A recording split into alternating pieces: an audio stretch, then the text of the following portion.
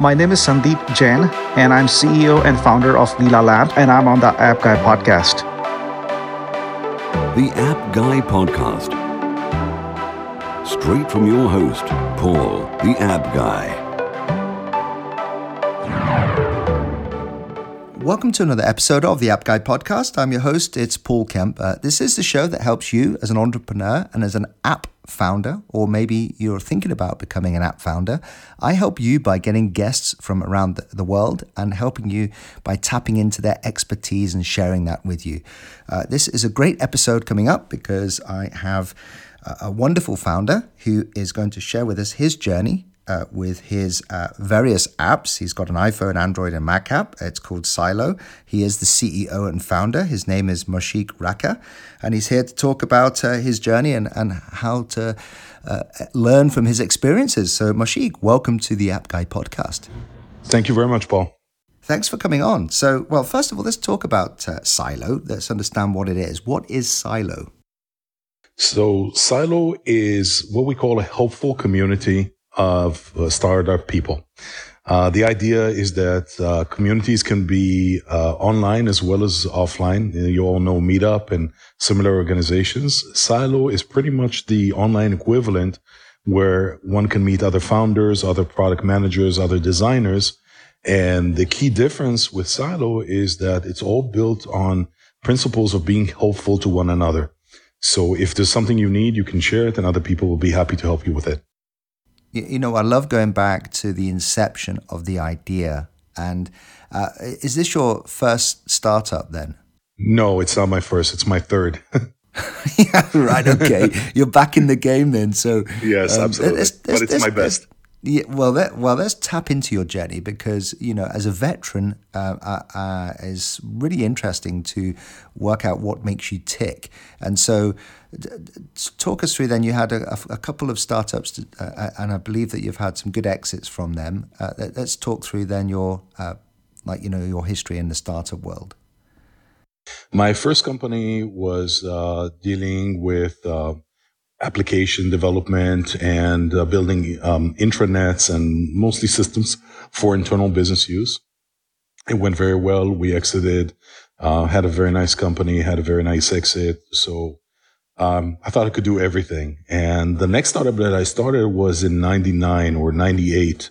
For those who've been around that long, it's basically when the bubble was starting to grow and crazy ideas were floating in the air. And I got the idea that building a startup which is more consumer oriented is a great idea. We easily got funding, built a company, and when we were ready to launch, everything crumbled around us. So no exit there.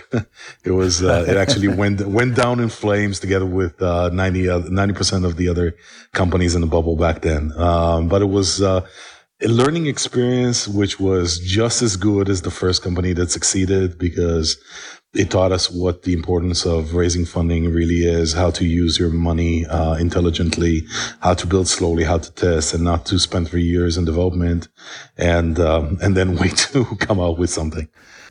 So it took you a long time to get back in the game then, if this is your third one. Did that experience then, did it kind of put you off? Not necessarily put me off, but I did know that the next company that I'm going to start would be in Silicon Valley. This was important for me, and I was looking for a way to get into Silicon Valley to start the last one, or the next one after that. So that journey, moving to the US, getting a visa to work here is not an easy thing to do. It's pretty difficult. The U.S. government doesn't necessarily make it easy for founders to just move here. So I took a job with a large telecom software company called Amdocs, and I moved with them, and I stayed a little bit longer than I originally intended to. So I spent a little bit more time with them. It's life is good when you're working for a big company and getting a nice paycheck. It's much easier than being a startup founder, but eventually if you're a startup founder, you'll get back to it. Yeah, well, that's the thing I wanted to talk about. I love to deconstruct that part of founders' journeys because I've been through the same, you know, where you've had a nice, steady corporate career. And we've had many people listening to this who have left as a result of listening to the inspiring stories of the founders. Now, you must have had, it must have been very fearful. You overcome, a big challenge to leave and start. I'd love to know what sort of advice you would have to anyone wanting to leave a nice safety corporate environment to go and work for themselves or start their own company. I think the best tip I can give them is don't do it.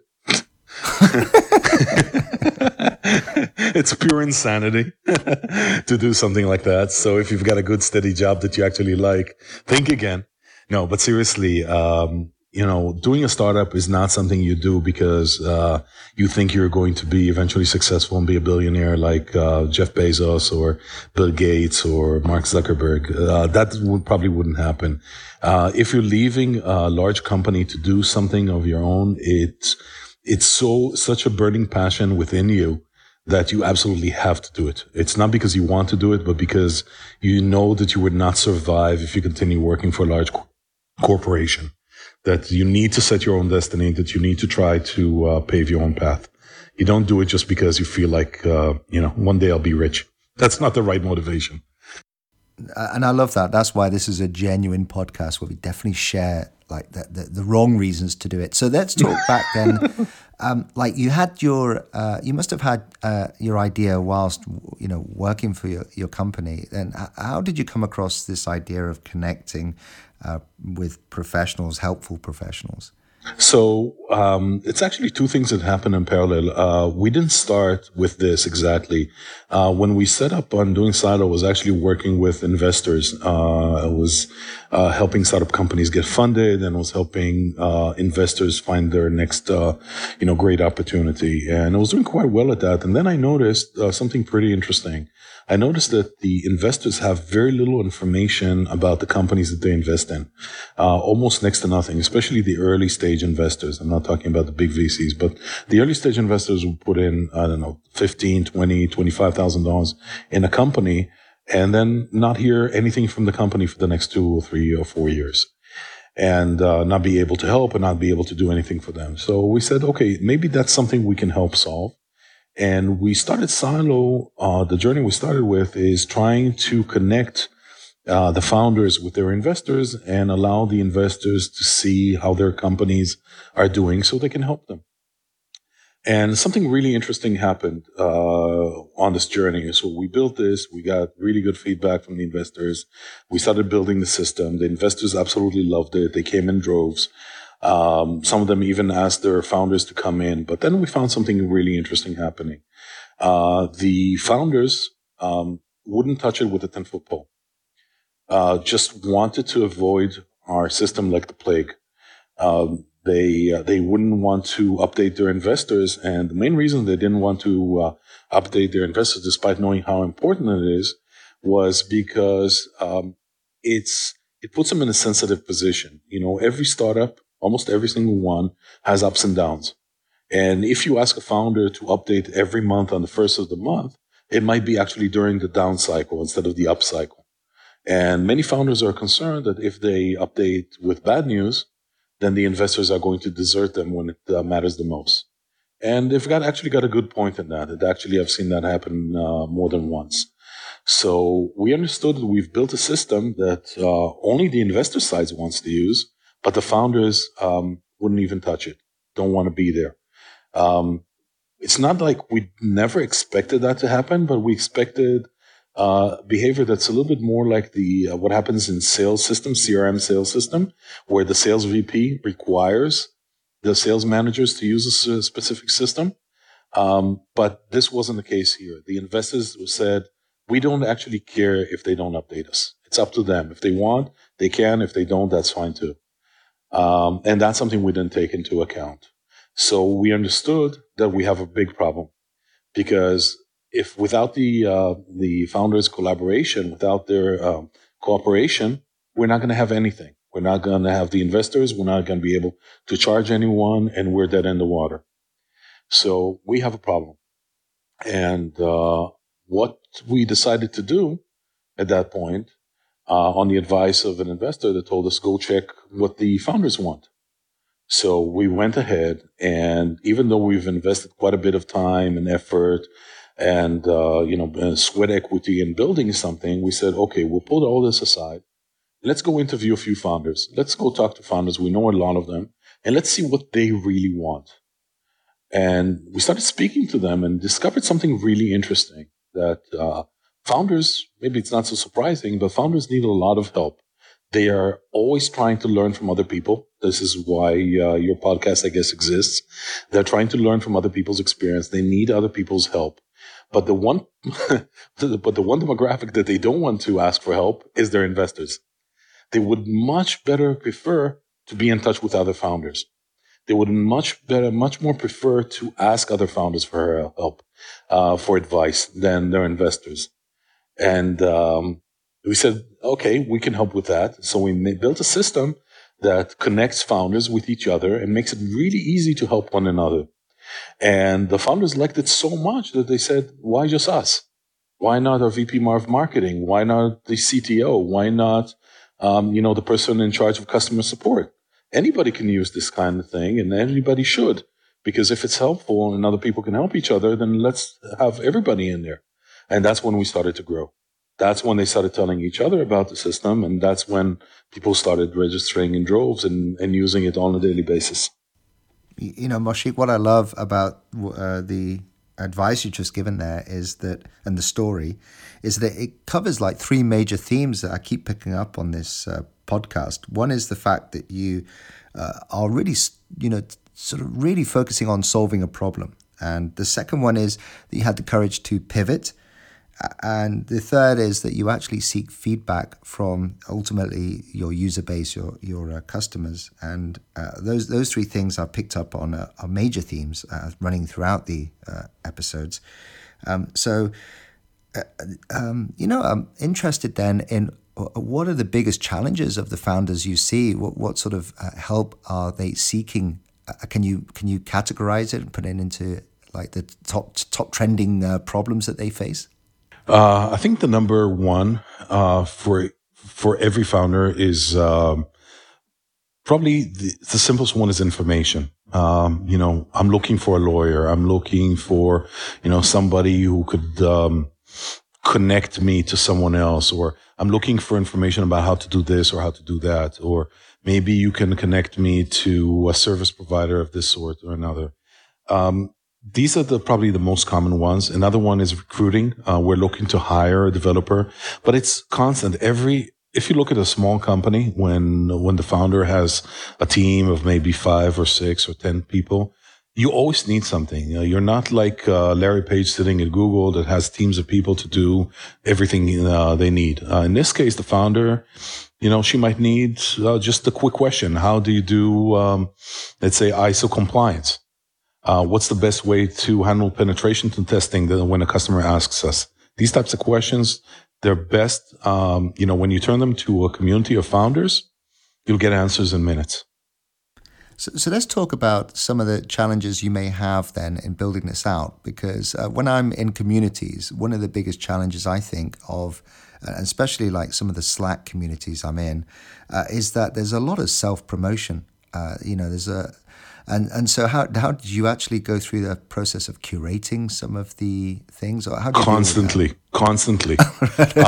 Constantly. But it's actually, this is a big problem with communities everywhere, that everyone tends, when you feel that people don't know you very well, a lot of people tend to turn to self-promotion.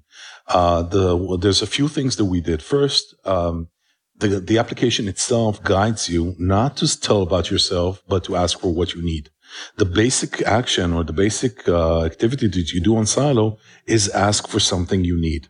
And it's harder to self-promote when you're asking, when you're asking for help or you're asking a question. So that's the first thing that happens. But then we also curate. If someone, let's say, advertises their services instead of asking for help, we first tell them that this is not the way that you're supposed to use the system. This is not how our community behaves. And you need to ask for what you need, but you cannot advertise your solutions and you cannot push solutions to other people. And then if they ignore the advice, the friendly advice that we give them, we go all the way to removing their post. And if that doesn't help, we even block users. And that's happened before as well. So, but most of the users, when you explain the rules of the community, are very kind and behave by the community guidelines, which is to ask and help when you can. And, within the communities then, I know that some of the communities I belong to have different categories. You mentioned recruiting or Yes. specific technical questions. Do you have like a system then of breaking down the different categories? We have, inside the main silo community, there's communities based on topics and based on roles. So people can belong to different communities based on their interest. So there are communities for CEOs, there are communities for CTOs, there are communities for product managers, and also by topics. So people who are looking for jobs, there are communities for specific sub-communities where people can post jobs and can reply to jobs. But it's mostly by role. Most of the people join communities by role and are able to collaborate there with people with the same role. So marketing people together, sales people together, and so on. And I'm actually guessing that, one of the big competitors, I guess, are all the big social networks. LinkedIn have all the groups. But, you often go into these groups and they are very challenging to get any information, and they kind of deteriorate. So are you finding that a lot of people are just not very happy with the existing communities out there and are looking for some solid communities? Is that right? Absolutely. And we're seeing this, and we're also seeing it in the responses we get. There's a few things that Silo members say to us constantly about why they stick with Silo versus LinkedIn and so on. And one is that the first one is that because it's all about asking and helping, they get a lot less noise. People really dislike self-promotion. Just like you mentioned, that's one of the things that hinder other communities. In Silo, there's very little of that. So there's a lot of good questions. There's a lot of requests for help. And the entire application is geared towards helping those who help. So the more you help, the more reputation you gain in the system, the more advantages you gain in the system. So it's really geared towards helping other people. And it also helps you very easily create relationships and actually get to know the people behind the questions. So it's not just about questions and an answer, but you can actually ask for a favor. You can ask for something that requires, let's say, an introduction, something that's a little bit more challenging than just a question and answer. And people do that, and people help each other, which is, I think, absolutely beautiful. Actually, Moshe, one of the things we're in danger of is you're actually picking up on probably every single big theme of this podcast, because you're also talking about the importance of networking and helping. Yes. And the more you add value to the network, then the more you get back. How important is networking to you in what you're doing? So I believe that's probably in our business as founders, it's probably one of the most important things that you can do. Because we rely so much on other people's help that are not getting paid by us. They need a motivation to do that. When, let's say, if tomorrow I need a meeting at Google or I need a meeting at Facebook or something else for my company, I'm going to have to rely on the kindness of strangers in a way in order to get that. And the only way to do this, and to get that help when I actually need it, is to be helpful to people before. So I truly believe in networking, and I even run a networking organization here in Silicon Valley. And the reason I do that is because I know that if I contribute and help people, then I'll get it back in the future. And I don't do it because I'll get it back in the future, but I do know that when the time comes and I need something, I will get it. There will be a lot of people that are willing to help. So that's what I do. I simply go out of my way to try to help everybody I can. I still have to have my company to build and do other things. But when I can and I can help someone, there's nothing better to build a relationship than helping them. So much better than just exchanging, business cards or doing things like that. But to truly be helpful to other people. If I can do that, I know that one day, it's almost like, cash that you have in the bank. One day you can rely on that when you need something else. I love that metaphor. Yeah, the more you deposit, the more you get back. And I guess depositing goodwill and being helpful. And so, I guess as we draw this to a conclusion, we're running out of time here. So in the last few minutes, I'd love to pick up on the fact that you have tens of thousands of startups and tech professionals in your system. Do you ever look at the statistics of who's joining and sort of, are there any trends that you're seeing in new startups coming on board? Are there any big trends you can draw from your user base? We can see the same things that I suppose everybody else is doing, because there are a lot of communities on Silo are based on professional topics. So you can easily see what's hot, which now is cryptocurrencies and AI. I can see that in the number of new communities being open all the time on these topics, which is really interesting. Another thing that we see is that because a lot of folks are using Silo to hire, to find the next person, we can see what they're looking for in terms of trends, in terms of development trends, what are the skill sets that are most in need. And because there's so many jobs, we can also see who's joining in order to find a job and where. So that's interesting as well. How's it going for anyone looking for podcasters? For podcasters. Yeah. I think they'll be in high demand now. Yeah, I often kick myself when I hear about cryptocurrencies and look at the price of Bitcoin, because I was in two minds 2 years ago to have a big jump into blockchain and Bitcoin. And I did do, a little bit of playing around. And then there's this calculator that comes out that says, if you'd have invested this much in Bitcoin 2 years ago. That's so true. But anyway. Yeah. But it's never too late. I think with Bitcoin, we're still ahead of the curve. Well, when your aunts and uncles that have nothing to do with software, or the startup industry start buying Bitcoin, that's the time to get in. Yeah. So, finally, then, you've jumped ship here. You are now, obviously, I can tell from the way you talk about Silo, you're amazingly passionate about this whole field. Has it been worth it then? This long comeback, this long-awaited comeback, is it worth it? Have you enjoyed your time with a new startup? If you're doing something that you're truly passionate about, you enjoy every day. It's not about the outcome.